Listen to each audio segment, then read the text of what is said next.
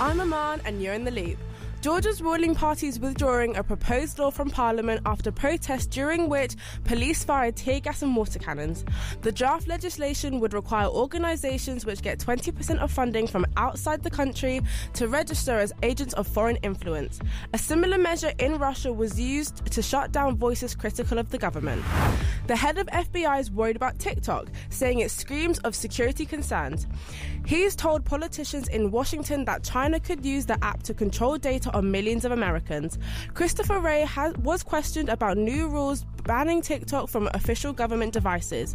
Meanwhile, TikTok's launched new security measures. It says they will help keep users' data safe. Well, certainly at the FBI, TikTok never has been and nor will it be approved. And I think it's my understanding that that's about to be in place across the entire federal government.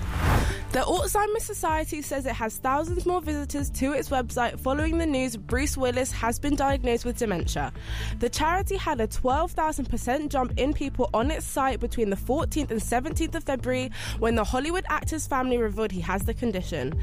The illness means the 67-year-old can struggle with speech. That's your Loop News Roundup.